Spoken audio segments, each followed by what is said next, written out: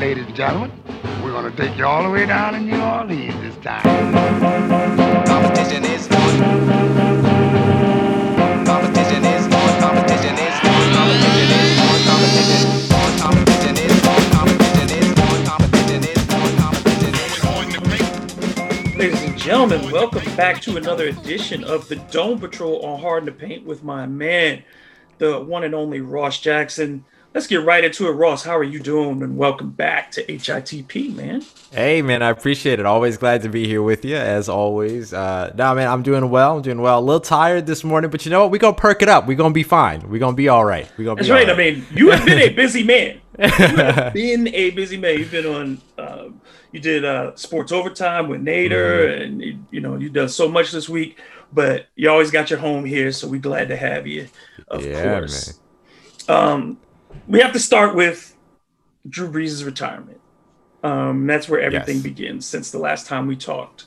And wow, that did happen just like the day, weekend. After the anniversary of his sign. It came on the anniversary of his signing with the Saints, which is that's peak Drew Brees. That's poetic. That's peak poetic Drew Brees. Right he knows. He knew. You know what I'm saying? That's not an accident. Right. It was very much. And then have the kids do it and all that. And it's not to criticize, but that's Drew Brees. He's going to orchestrate as much. That's what he did on the field. Mm-hmm. That's what he does in life. He tries to orchestrate it as much as possible. In that moment, just your professional and personal summary of Drew Brees' career. Yeah, I think the professional summary just comes down to the simple fact that, Drew Brees was always the precise, meticulous, hardworking, preparation focused, routine driven player that really reestablished a lot of standards within the New Orleans Saints organization in terms of how players get ready for games, what they do to stay locked in, their devotion to the team. He sort of set a gold standard for what that was. And I would say that it went beyond the New Orleans Saints organization as well. I don't know that I can specifically name, a team or a player outside of New Orleans that took on to his process outside of maybe Russell Wilson, who talked about how much he idolized Drew Brees. But of course, there are players that played with Drew Brees on the New Orleans Saints that would go on to be on other teams. And so inherently there's going to be a bit of a permeation in terms of the standard that he set and the expectations that he set and where, those other players may have taken that insight. And so I think that, you can always fall back on the on-field accolades, right? Number one in career passing yards, number one in career completions, 3 or 4 times that he reset the record for most or for the highest completion percentage, 5,000 yard passing seasons, first passer to 80,000 passing yards. All of this is there. And all of this you can find on his Wikipedia page or his Pro Football Reference page and everything. He'll be a Hall of Famer once he's eligible in 2026. But the thing that I really take away from Drew Brees' time in the NFL was his meticulous nature and willingness to evolve his game to fit what he was able to do. I think in the NBA, we give a lot of credit to LeBron James for becoming a three-point shooter, for becoming somebody that can shoot from, more than just, under the, dominating in the paint and making big plays, at the rim. And then he changed his game over time as he aged so that he could be more effective further away from the basket. We saw Drew Brees change his game over time with his age to become more precise, to become more detail-oriented, to become more accurate, ball placement, all these other things that he already had, but he also would have the ball that he could push downfield more times than not. More times what we saw in the 2018-2019 season, for instance, 2019-2020 seasons. But those seasons, we still saw him threaten teams with his mind by being the smartest football player on the field at any given time. On the personal side, this is a guy that helped. I don't want to give him full credit for it, but he helped to, bring a Lombardi to New Orleans, right? And to help rejuvenate and revitalize that organization in the midst of a reason that itself was trying to rejuvenate and revitalize. I always parallel my own rebirth with the New Orleans Saints. It was the first piece that I ever wrote, actually, when I started writing about them, was talking about that parallel. 2005, 2 weeks before Hurricane Katrina, I was in the hospital for brain surgery to remove a brain tumor. And then as, I struggled with my recovery through that, having to go back to the hospital a couple of times. Hurricane Katrina happens. My mother and I are living out of our car at the time. And then we end up having to try to get out of the city of New Orleans after the hurricane passes and everything. And then we're, living in a tent in, the middle of Audubonville, Louisiana on somebody else's property until they take us into an outdoor kitchen. Like it was a wild time in my life, coming out of homelessness at that time already. And so, I watched, the one thing that I had, particularly when we landed somewhere, was on Sundays. I all of a sudden had a routine, and especially as the Saints returned to the Superdome and they had the big rebirth play, Steve Gleason's block. Like, this goes beyond Drew Brees, right? It goes into the entire organization as a whole as it began to rejuvenate and rebirth in and of itself. But he, of course, was a huge measurable part of that, right? Even though he wasn't supposed to be the savior at the time, that was supposed to be Reggie Bush. Like, Reggie Bush was the big deal, second overall.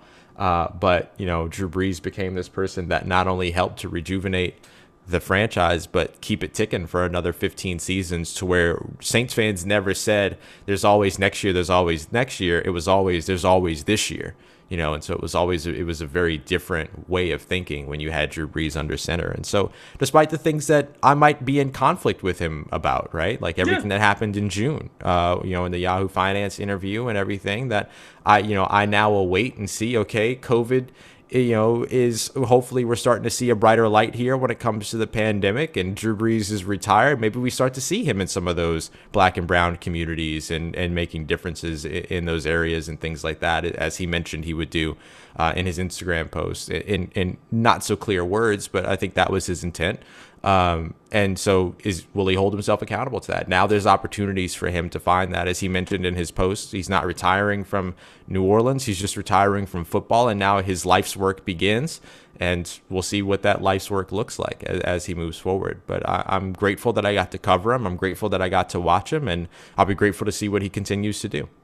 Yeah, I think there are very clear distinctions that we make for Drew Brees as the person and the player.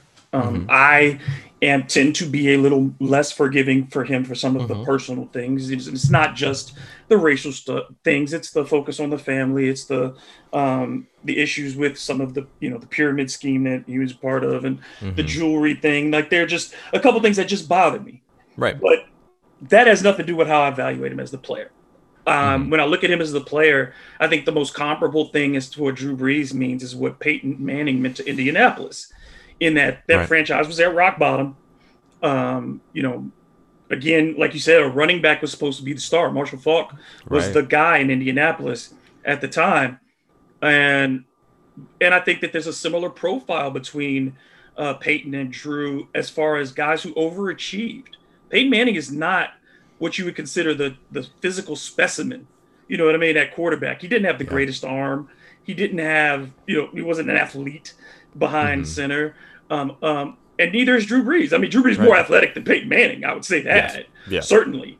But again, shorter than normal, a guy who had to, change the way he threw, basically, for the NFL, learning to throw upwards almost to get it over the line, and change, basically having an offense that was shaped around those skills. And they were both in complete control for the most part of those offenses when they were on the field. Right.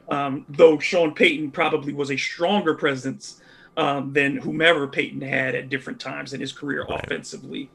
But I think they both physically overachieved as far as statistics. They both found themselves in the top of the statistical areas. They both meant a lot to their communities. They are beloved figures, first ballot Hall of Famers. Both won one Super Bowl with the team that in a city that never thought that they probably would, and fan bases that had never believed in a championship for a long time. And they also have, as professional, in their careers, some very tough negatives, losses in games that they should have won in the postseason. Sure. Saints 1-4 at home in their last 5 playoff games. Right. Last 5 home playoff games. Those seasons that just weren't right. and some key mistakes that you could say at the end of games or the end of postseason games that they both had. And they both had their periods of where they threw a bunch of picks. Yeah. So it's like, for me, that's why Drew Brees is not in that top cut. He's in that second cut to me with the Dan Marino. And I even put Peyton a little bit lower too because of those things. Dan Marino, Peyton, Brees, those guys are in a elite group, but I think it puts them beneath a Brady, a Joe Montana, that type of group. Right. A Bart Starr, where the excellence was maintained. And when it was time to win, you pretty much bet on them to do it each and every time. And I think that you had more doubt on a week-to-week, in a postseason with Peyton with Drew than you did with any of those other Rodgers guys. In that conversation. Yeah, Aaron Rodgers should be on that second cut too. So I mean, even a Ben Roethlisberger, you could say, is on that second cut. But if you talk about Eli, that's way down. But but those guys, I think, are on a similar level, and there's nothing wrong with that. And I understand why fans, are want to look at the numbers and say Drew Brees is the greatest quarterback of all time. But I think as we, when you have to split those hairs, those are the hairs that I have to split. Yeah, absolutely. That's the thing I always encourage is, like, if you're going to split hairs statistically, you have to split hairs in terms of situation as well, right? Situationally, you can't leave out any part of the narrative if your focus is on trying to include more of the narrative than the standard evaluation of, like, regular season success, right? You have to include the postseason success as well. You have to include the statistical success as well. And I agree. I've always had we've always had these conversations about whether or not Drew Brees or Tom Brady is the greatest of all time. Well, Tom Brady's got 7 rings and 10 appearances. And it's like, I get that those are team stats, but somebody leads that team, and we credit Drew Brees all the time for leading the team. So we should credit Tom Brady for leading his team as well, even though they do it in a vastly different style. They do it in very, very different styles. And that's not to knock Drew Brees, because I always say that Drew Brees is one of the greatest of all time to ever play the quarterback position. And I don't have any qualms with saying that. But I'm not going to put a definitive nature on any conversation like that, because we're also now in the midst of a Patrick Mahomes era of that conversation transitioning anyway, in terms of who's the greatest of all time and who's the greatest of right now. And so at this moment, it's a useless kind of argument to me. I like the approach rather of tiering or taking a look at where people were best at individual places, and when it came down to being a cerebral quarterback that knew everything that the defense knew, or knew exactly, was 3 steps ahead, 4 steps ahead at times, that was Drew Brees, you know what I mean? And that's something that I'll always credit him for being the smartest player on the field, even down to the, you look at the Week 15 matchup against the Kansas City Chiefs, the 54-yard pass to Emmanuel Sanders down the field. That was him and Emmanuel Sanders being on the same page, and that was him being smarter than the defense. Like, that's the kind of stuff that you got with Drew Brees, and, you never felt like you were, the team was out with, within 1 score, 2 minutes left in the game, even down to this last season. You still felt that the Saints still have a chance, or the Saints are going to be all right, and everything. And I think that's a level of comfort and solace that, I think I always try to encourage people not to take for granted. And it's hard not to when you've seen it for 15 seasons, for 15 straight years, to not take that for granted, because that won't be the case in 2021, at least not immediately, right? Like, that has to be proven, and that has to be earned to have that level of comfort. And that's now something that you're going to be missing in sort of the Sunday watching experience of taking in the New Orleans Saints. But, one of the things that I will say is that and I think we all knew that this was going to happen, that once Drew Brees retired, everyone was going to rush to the podium to give their thoughts about why he's not great. Particularly in national coverage and everything like that. And I just want to continue to encourage people to not worry about that. Like, the opinions, I wage that the opinions of the community are more important than the opinions of the ratings, right? And so I always kind of caution that bait of, yes, people are going to fire off their takes, people are going to fire off their shots and everything like that. And that's all fine, because it's part of the game. Like, that's part of what has to happen. That's part of how these debate shows work, and the debate theatrics and everything. Like, somebody has to take the other side. so that somebody can take the other side, right? So like that's just the form of it, right? Everybody's got to play their role in that conversation. And so, once we get to the Hall of Fame year and him open, his eligibility opening up, all of those types of conversations will probably resurface. Does Drew Brees deserve to be in the Hall of Fame? Is he our first ballot Hall of Famer? All this other stuff. Like, just don't buy into that. Don't worry about that. Like, what you've witnessed for 15 years or for 20 years of an NFL career, and nothing about that's invalid. I mean, you saw what this guy did, and there's no reason to try to take anything away from that in terms of what he did on the field. The other guy that I would put in that group is Favre, too. Oh, Favre, yeah. Again, that long career. Right. Again, won his Super Bowl early in his career, didn't get that second one, and kind of hurt himself coming back and still not getting there. Yeah, and I think that's what the thing will be with Brees is that you get those last 10 years and you have one NFC Championship game appearance over your final 10 years. Yeah. I think those are the chits that people use to divide. And I think there's nothing wrong if people say the classic quarterback you're in is Brett Favre, Dan Marino, Peyton Manning. If that's who you're grouped with, you should be good with that. And I think fans are always going to elevate their home player before, and that's the nature of the beast. But I think, like you said, it's not worth getting in the argument with somebody who says, "Oh, he's down here. He's not this. He's not that." Look, I'm not going to argue with that. That's not my place. I'm just going to tell you what I saw. And on the field, he's one of the 10 to 12, because era has to take its spot too. Sure. And I think this is like the home run era in baseball where the numbers exploded. But of those people, he took advantage of it, and he did it as well as anybody else could have possibly done it. Yeah. In that time, statistically. Yeah, I mean, you look at him being the only person to have more than a single 5,000-yard season, and then he went ahead and did it 5 times. I mean, he took it just in terms of taking advantage of the era of the game and everything, and also being able to do that by maximizing the talent of skill position players around him and everything. Not to say that the talent wasn't already there. I mean, you had Devery Henderson for multiple years. You had Marcus Colson for multiple years. Willie Steed, Lance Moore, Pierre Thomas, Reggie Bush, of course, catching on the back of Jimmy Graham. Absolutely, Darren Sproles. You have all of these players out there that weren't, slouches by any means. You had these players that you could, pitch a ball 2-3 yards behind the line of scrimmage, then it turns into a 64-yard, touchdown. Or whatever. Great protection too. And really, an organization that focused very much on the team building aspect of building from the inside out, right? Building from the trenches. And that certainly benefited a guy like Drew Brees to be in that scenario and in that system. And of course, working with a head coach like Sean Payton, who schemes wide receivers and schemes pass catchers better than anybody in the NFL. And that's not to take away from Drew Brees, because he has to be able to manage all of that very complicated schematic, output on the field. That's just another sort of mental procedure that he has to go through outside of reading his progressions and making the right choices and everything that he has to do as a quarterback. Now you have to do it at this very, very high level. And, he helped to create that offense.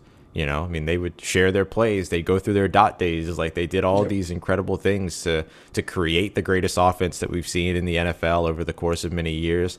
And even a record-setting offense in 2011 that was eventually broken, but at that time was the best, most largest yardage output by an NFL offense. And so, he's attached to all of that, and rightfully so. Yeah, we're not burying Caesar. We didn't come to bury Caesar. So, I know folks sometimes get on me, but I'm telling you, I didn't come to bury that man. But like you said, we're going to continue to see if he evolves as a person beyond this, because there are some things that we want to see and that he said he's going to do. Yeah.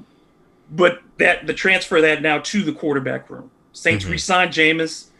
Not a big deal. Not financially, not a huge deal. They restructured Taysom with a deal that is never going to get paid out. Anybody who thinks Taysom Hill getting $140 million, like I said, it might as well be 140 kajillion. Yes, exactly. We could get that contract tomorrow. Yeah, it's not real money. Right. So the Saints are going into this quarterback competition with these two. I think Jameis is slightly ahead. Agree. But I think the contract shows that the Saints are not sold on either one of them yet. Right.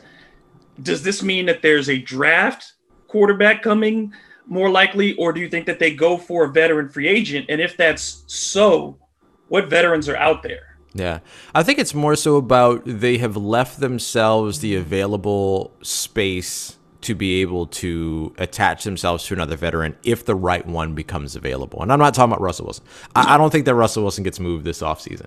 I think that if Russell Wilson does get moved, it's next season, like next offseason, where They it's can't actually take that hit. Seattle Right. cannot take that hit. right, where it's actually viable for the franchise, And so, I would keep an eye out for. I wouldn't keep an eye out for the Russell Wilson thing. I'm not into that. Or let me say, I'm not convinced of that. That's really more accurate. But if the right, young vet or right veteran becomes available, then maybe the Saints do go after, what would be a fourth or maybe the third out of four quarterbacks on the roster, because they also have Trevor Siemian on a future reserve deal. They brought him in last year to kind of be the clipboard guy, and they really haven't had that in New Orleans over the past few years because they were always training the next guy to be the heir after Drew Brees, right? So And Teddy Taysom has Bridgewater, been that third guy for 2 Right. years, for 2-3 years now. yeah, and he's been working as a tight end, fullback. Like he's been the offensive weapon that he is, and he and Teddy Bridgewater and Jameis Winston all at separate times on that roster, all being groomed to potentially be the next quarterback after Drew Brees. So you didn't have that Chase Daniel, you didn't have that Luke McCown who was just on the sideline with the clipboard or with the tablet now, ready to go over what, Drew Brees is seeing on the field with him. You saw Drew Brees sitting by himself more times than not on the sideline, as opposed to, when you used to see like Mark Brunell and these other guys like Nope. standing there and like flipping through with him, right? So you'd always see that. And, so they brought Trevor Siemian in to be that, I believe.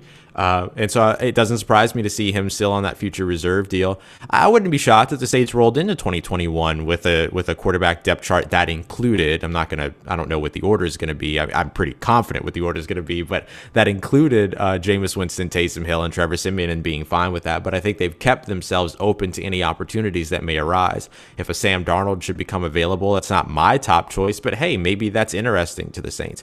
If a Mitchell Trubisky comes out and says, hey, can I get one of those $1.1 million Jameis goes back to school contracts and see if I can rejuvenate my career just like Teddy Bridgewater and Jameis Winston did? Sure, why not? Like there's, you're not coming here to be the starter. If you're coming here to sit back and learn and work with these coaches, then sure. You know what I mean? I don't know that the Saints are in a cap situation that allows them to say, yeah, have a couple milli. Like that's fine. Right. But it could be those types of moves. If Alex Smith ends up not being able to find a starting role somewhere, which is looking less and less likely. Yeah, it's looking less and less likely like he will. Maybe he becomes somebody that is, looking to rejuvenate his career as well, or at least land on a team for a season. Exactly. And then get himself out there, and then he can say, hey, I worked with, Sean Payton for a year or whatever. So there are a lot of those opportunities, and maybe the Saints do go to the draft and they look at. I don't think they burn a first rounder on No. unless it's absolutely the best player available. Somebody has to drop, though. Yeah, it has to be completely like just you can't pass it up type of an opportunity for them to go quarterback in the first round. Now that Jameis is on the roster, if Jameis didn't sign and he signed elsewhere, then I would have said, yeah, probably, like that would make sense that they would move for a quarterback. But as of right now, unless the return on investment is too good, I don't see them investing in that. But you could see, a day two quarterback that is on the board with one of the compensatory picks, or in the third round or a fourth round pick, a Kyle Trask, a Jamie Newman, a Felipe Franks, somebody that maybe has some tools that they're interested in. Jamie Newman and Felipe Franks have the huge arm that's that's akin to Jameis Winston. So maybe, if they want to have another backup, a young backup that they can groom that has that similar skill set, or maybe if they want to go back, have somebody to where they can go back to a meticulous ball placement, accuracy driven quarterback, then Kyle Trask could be that guy that just has really good composure. And I know he's a Florida quarterback, so in the Saints, fan base, he doesn't get a lot of credit, but I mean, a lot of the things that he does, he has some very, very good qualities, some very, very good traits, some elite traits at that in terms of his ball placement and in terms of his composure. And, that being a third, fourth round prospect, you draft at that point. You draft at any point for what a player can do as opposed to passing on players for what they can't do. But if what they can do fits and is something you feel like you can develop, then yeah, you dip into that and you see what happens. It's a third or a fourth round pick. That's developmental time. So I can see them going that route. But look, I think Jameis's contract, $5.5 million base with $6.5 million of incentives that include playing time, playoff time, statistical thresholds and things like that. I think that's a really good build for him to get up to 12.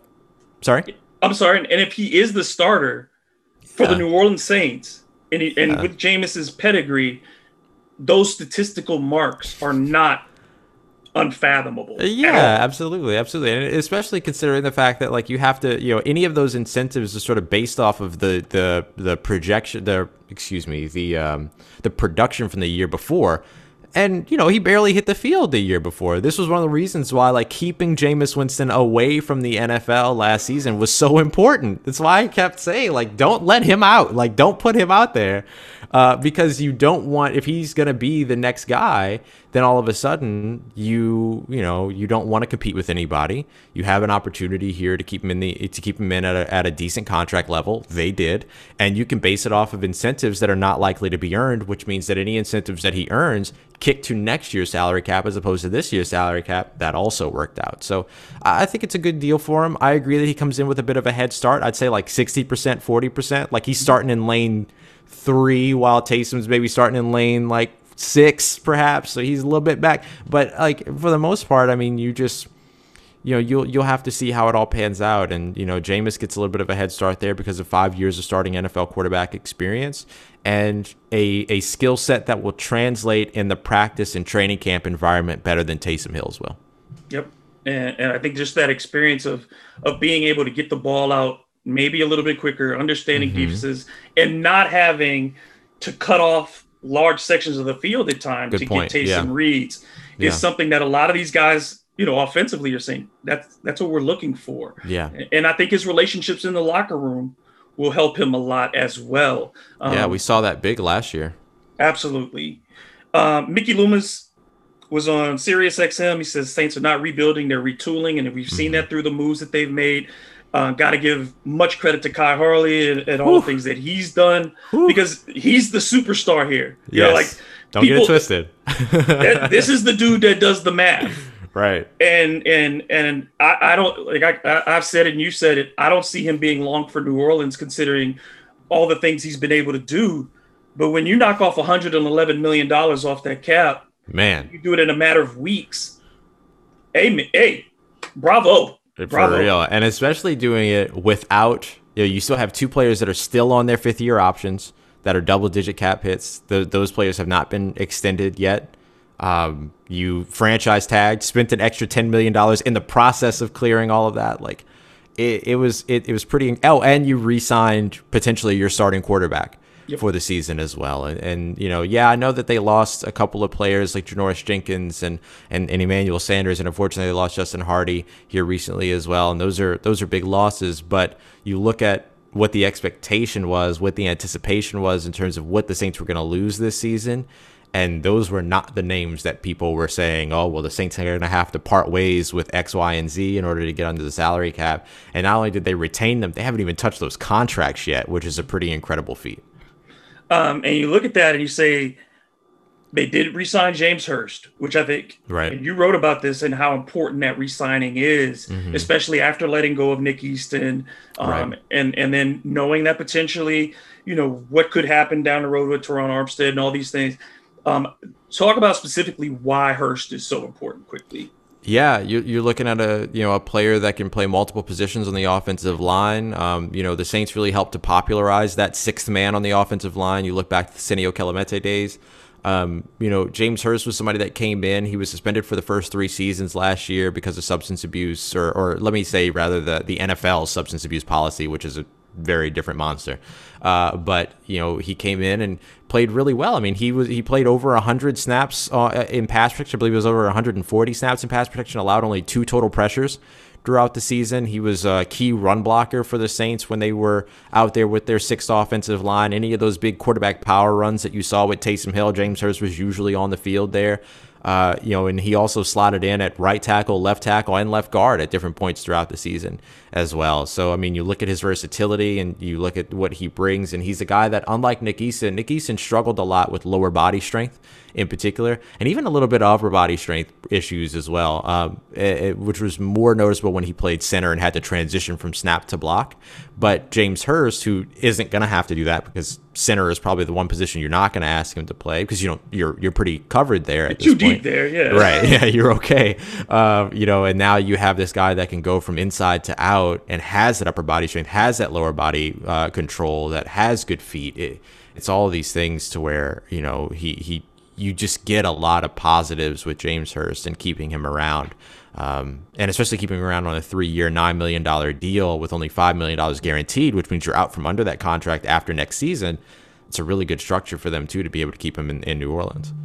Then we have to discuss the loss of Malcolm Brown through trade. Saints get back a 7th rounder, which I was a little surprised. I thought they might get more, but even with that, we knew that he was likely to be one of those candidates that had to be traded just because of that cap number. Along with Trey Hendrickson signing away, which I think is much less of a concern, especially going into those numbers. And that's something that you and I have talked about a number of times, the value of pressure versus the number of sacks, and how many of Trey Hendrickson's sacks really came by him being in the right place at the right time and not him beating his guy. And just the unpredictable nature of those numbers. Right. But I think Malcolm Brown is a tougher loss for the Saints in that regard. How do the Saints replace his impact?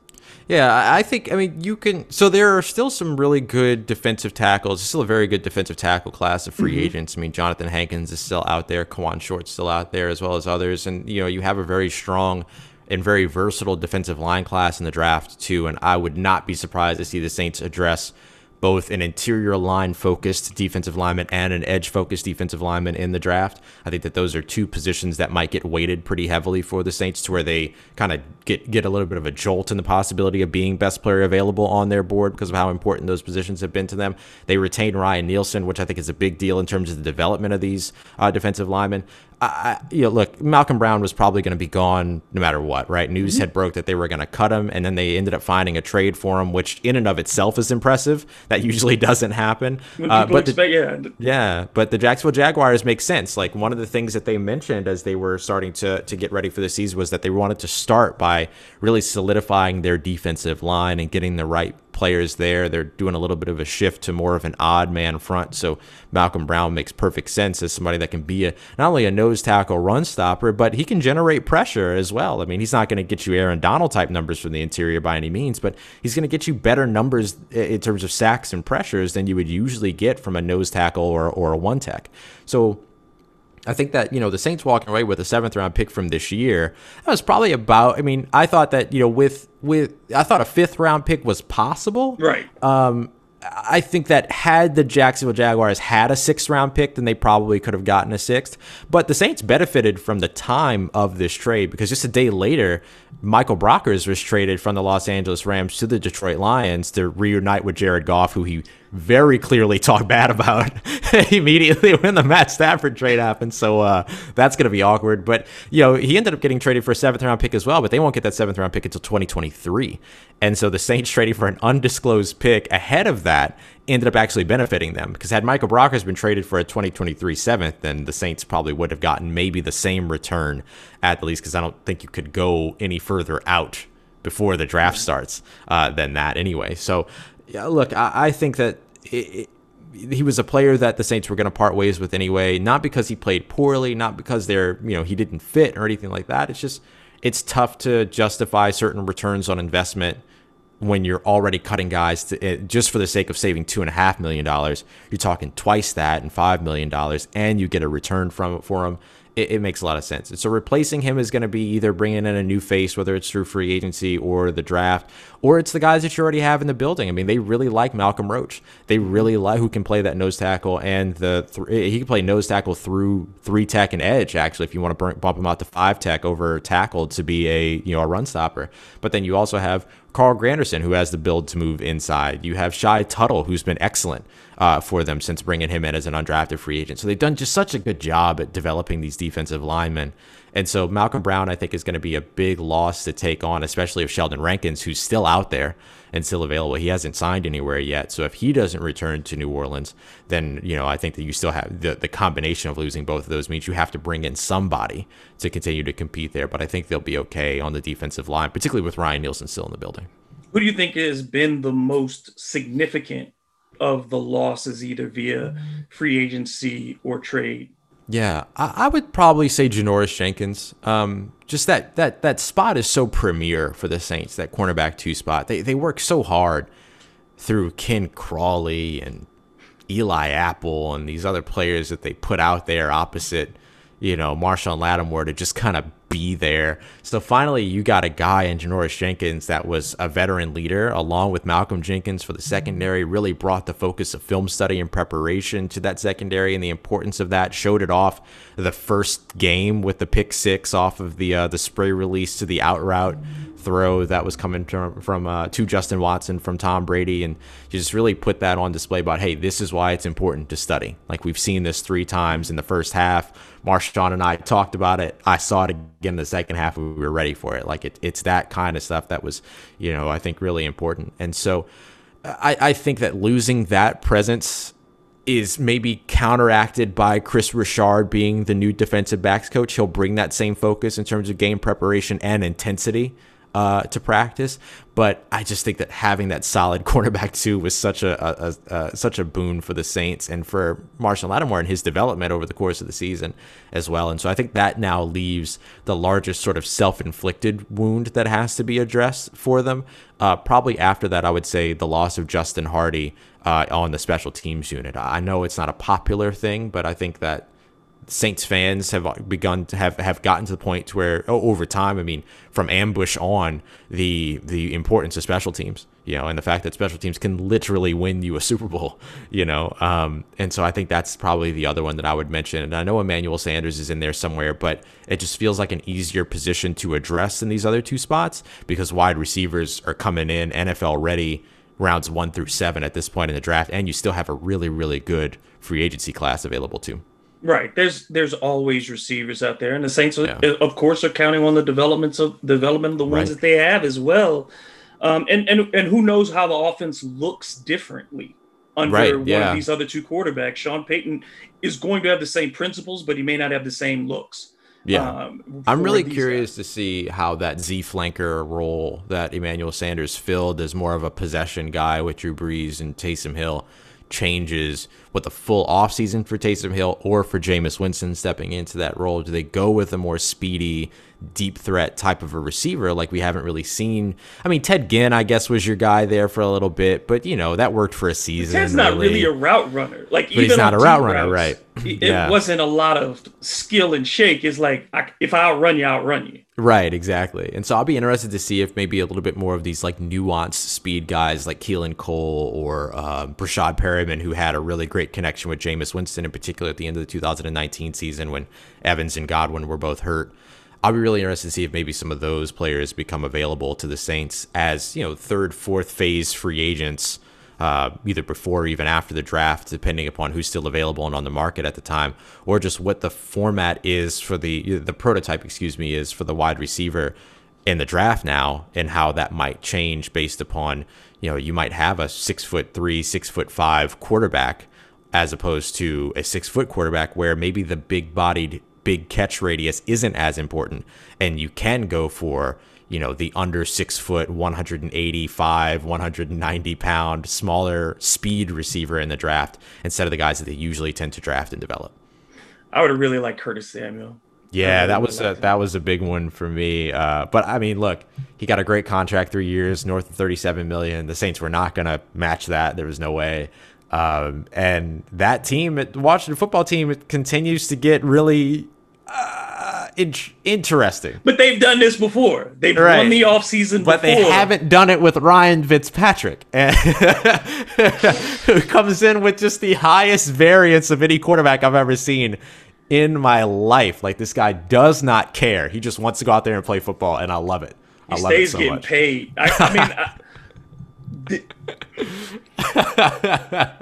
That's all I can really say is he stays getting paid. For somebody who has nothing on their resume as far as playoff wins, it never led the league in anything. You ain't got no Pro Bowls, but Cat has made money. Yep, he is a energizing presence for both the team and a fan base, because fans love Ryan Fitzpatrick. Fans of teams that aren't fans of the team that he plays for love Ryan Fitzpatrick. Ryan Fitzpatrick could have ended up anywhere for me. And I legitimately mean anywhere for me, and I would have been excited for him because the NFL is just better with him in it. The other part of it, too, is that he's an amazing marketing piece. I mean, just an incredible marketing piece, because you just never know what you're going to get with him on the field. And so people show up because, okay, this is going to be fire. Just to watch. For 3 weeks, he can look like he's elite. Right. And then for 3 weeks, he can look like he just fell out of bed. Right. And then it just up and down all throughout. It's incredible. He's an incredible watch. I want to address the Richard Sherman rumor real quick, because I know that there are a lot of people they see the name Richard Sherman. And 2 seasons ago, Richard Sherman was just as dominant his first year in San Francisco as they made it to the NFC Championship game. He was a dominant performer. Last year hurt. Yep. His age, those injuries, and the Saints' history with older corners. It just seems to me I don't see the fit there unless he comes in on a really low deal. And that's, to me, something that I don't know if Richard Sherman is willing to accept at this stage of his career, because he quite frankly still believes he's one of the top corners in the NFL. Yeah, and he represents himself too, right? So he has to do his own agent talk all the time and everything like that. But yeah, the connection makes sense, right? Chris Richard got the best Richard Sherman that we've seen, right? And so the connection between the two of them is solid. The connection between Richard Sherman and Sean Payton is also really strongly mutual as well, right? So I think you look at the way that the connection is made, that's the part that makes sense. There are a lot of people that are saying, hey, Richard Sherman's more of a zone corner than a man corner and everything, but it wasn't really up until last season that we saw a lot more man from the Saints, and that was because you had Janoris Jenkins, who was able to maximize the man coverage along with Marshawn Lattimore. The Saints have always mostly been a cover 3 team, cover 3 match, if you will, which does turn into man coverage, but still requires the intelligence factor of zone, reading zones, reading through and passing through zones and things like that, and making adjustments depending on route combinations. You still have to have very intelligent players to do that. And Richard Sherman does fit that mold. That he's also not dreadful in man coverage. He wasn't in 2019, at least. I mean, yes, he allowed a 73% completion percentage there, but there was 11 of 15 passes. He was targeted only 15 times, 12% of the time he was targeted in man coverage, and didn't allow a touchdown, 7.5 yards per reception in man coverage that season, and only an 86 passer rating allowed. He was still very good in man coverage. Those are good numbers for man coverage, right? Where, you can get, completely lost by a crossing route in man coverage, regardless of how old you are or how fast you are. So, I don't think he can't do it. And I think that talking about his fit doesn't take into account a full catalog of work for him, but also potential adjustments. And I'm just talking about the man coverage, zone coverage thing. But we also don't know what adjustments are going to be made with Chris Richard now in the building. Does Chris Richard make Marshawn Lattimore a better zone corner and allow Dennis Allen to play more cover 1 or cover 2 zone looks, as opposed to the man looks that they kind of, I don't want to say fabricated, but generated last year? So I don't want to, diminish the possibility from that range. I think that the real conversation is, you moved on from Janoris Jenkins to save $7 million. Yep. Can you get Richard Sherman at less than $7 million? And if you felt like you were a year ahead on moving away from Janoris Jenkins as opposed to a year late, do you feel that you can invest in Richard Sherman still a year ahead at this point in his career, as opposed to the year, which would be technically a year too late at that point, especially when you have other pieces that are out there like a Brashad Breeland, who I think would be really interesting for the Saints, can play man and zone, had a great season with Kansas City while he was healthy. Quentin Dunbar, who also comes from Seattle, not much overlap between he and Chris Richard, but still a language that can marry there. So there's still other players out there. I think Richard Sherman's going to draw attention because of the name, right? And I do think that he can be a fit. It's just it's just so hard to talk about, is he going to be a fit while there's also a coaching change involved in here.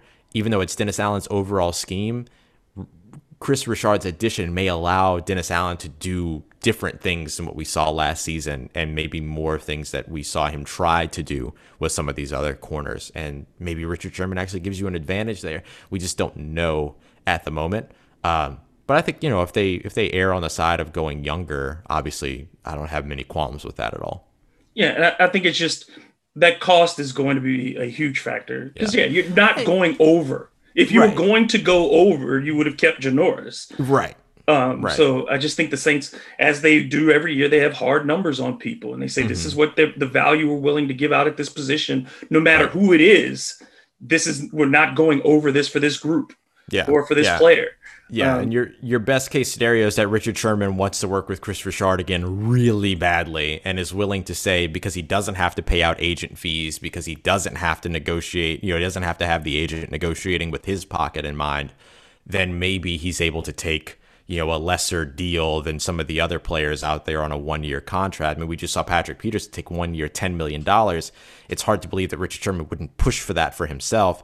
Maybe he wants to work with Chris Richard hard, enough to take less than that, but that would have to be, you'd be lucky to see that happen, but it's not impossible.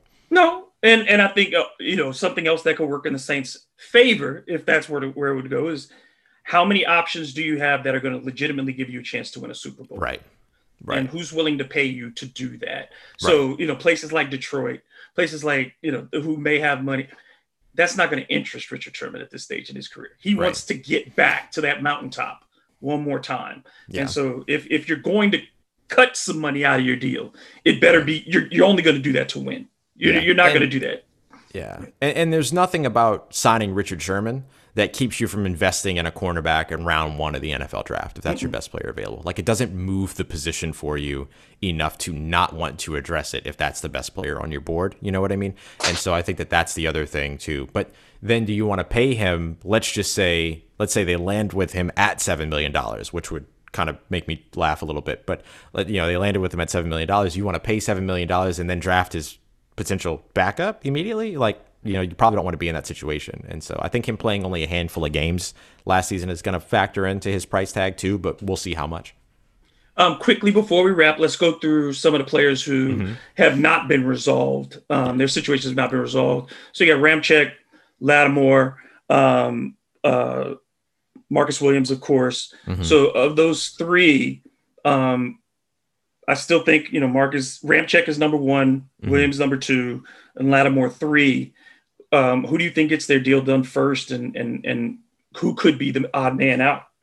I would agree with that order. I think Marcus Williams could be the one to get his deal first, because there's the actual franchise tag deadline. You know what I mean?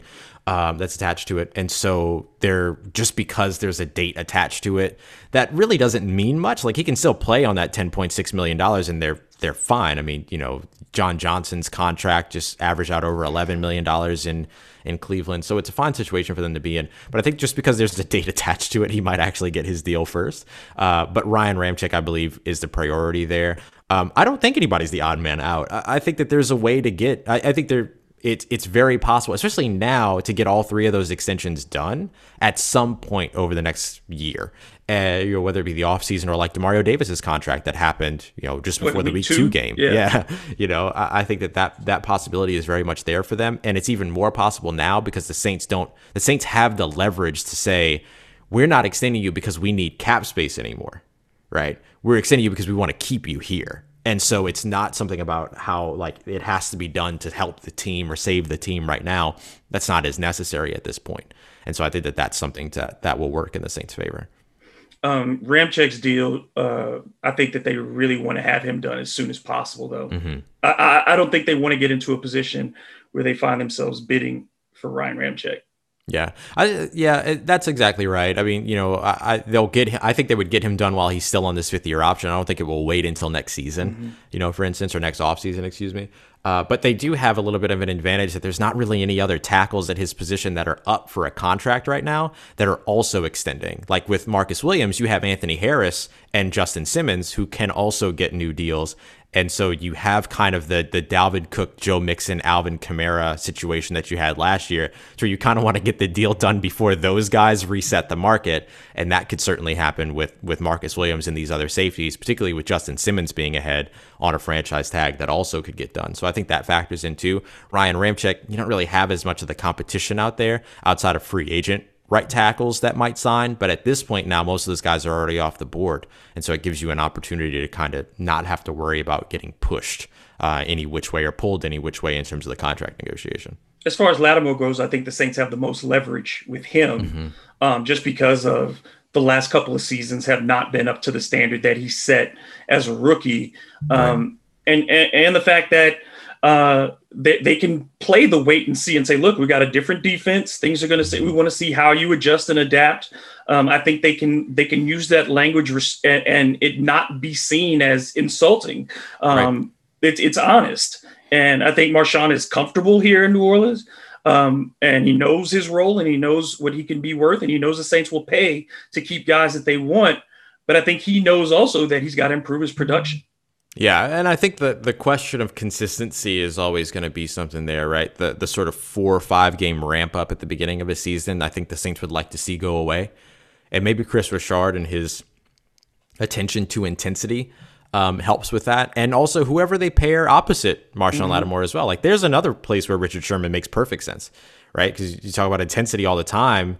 You have Richard Sherman and CeeDee Deuce on the field at the same time. First of all, that's trouble for any opposing offense. But at the same time, you talk about somebody that can come in and lead with by example and who studies, who does all this. Yeah.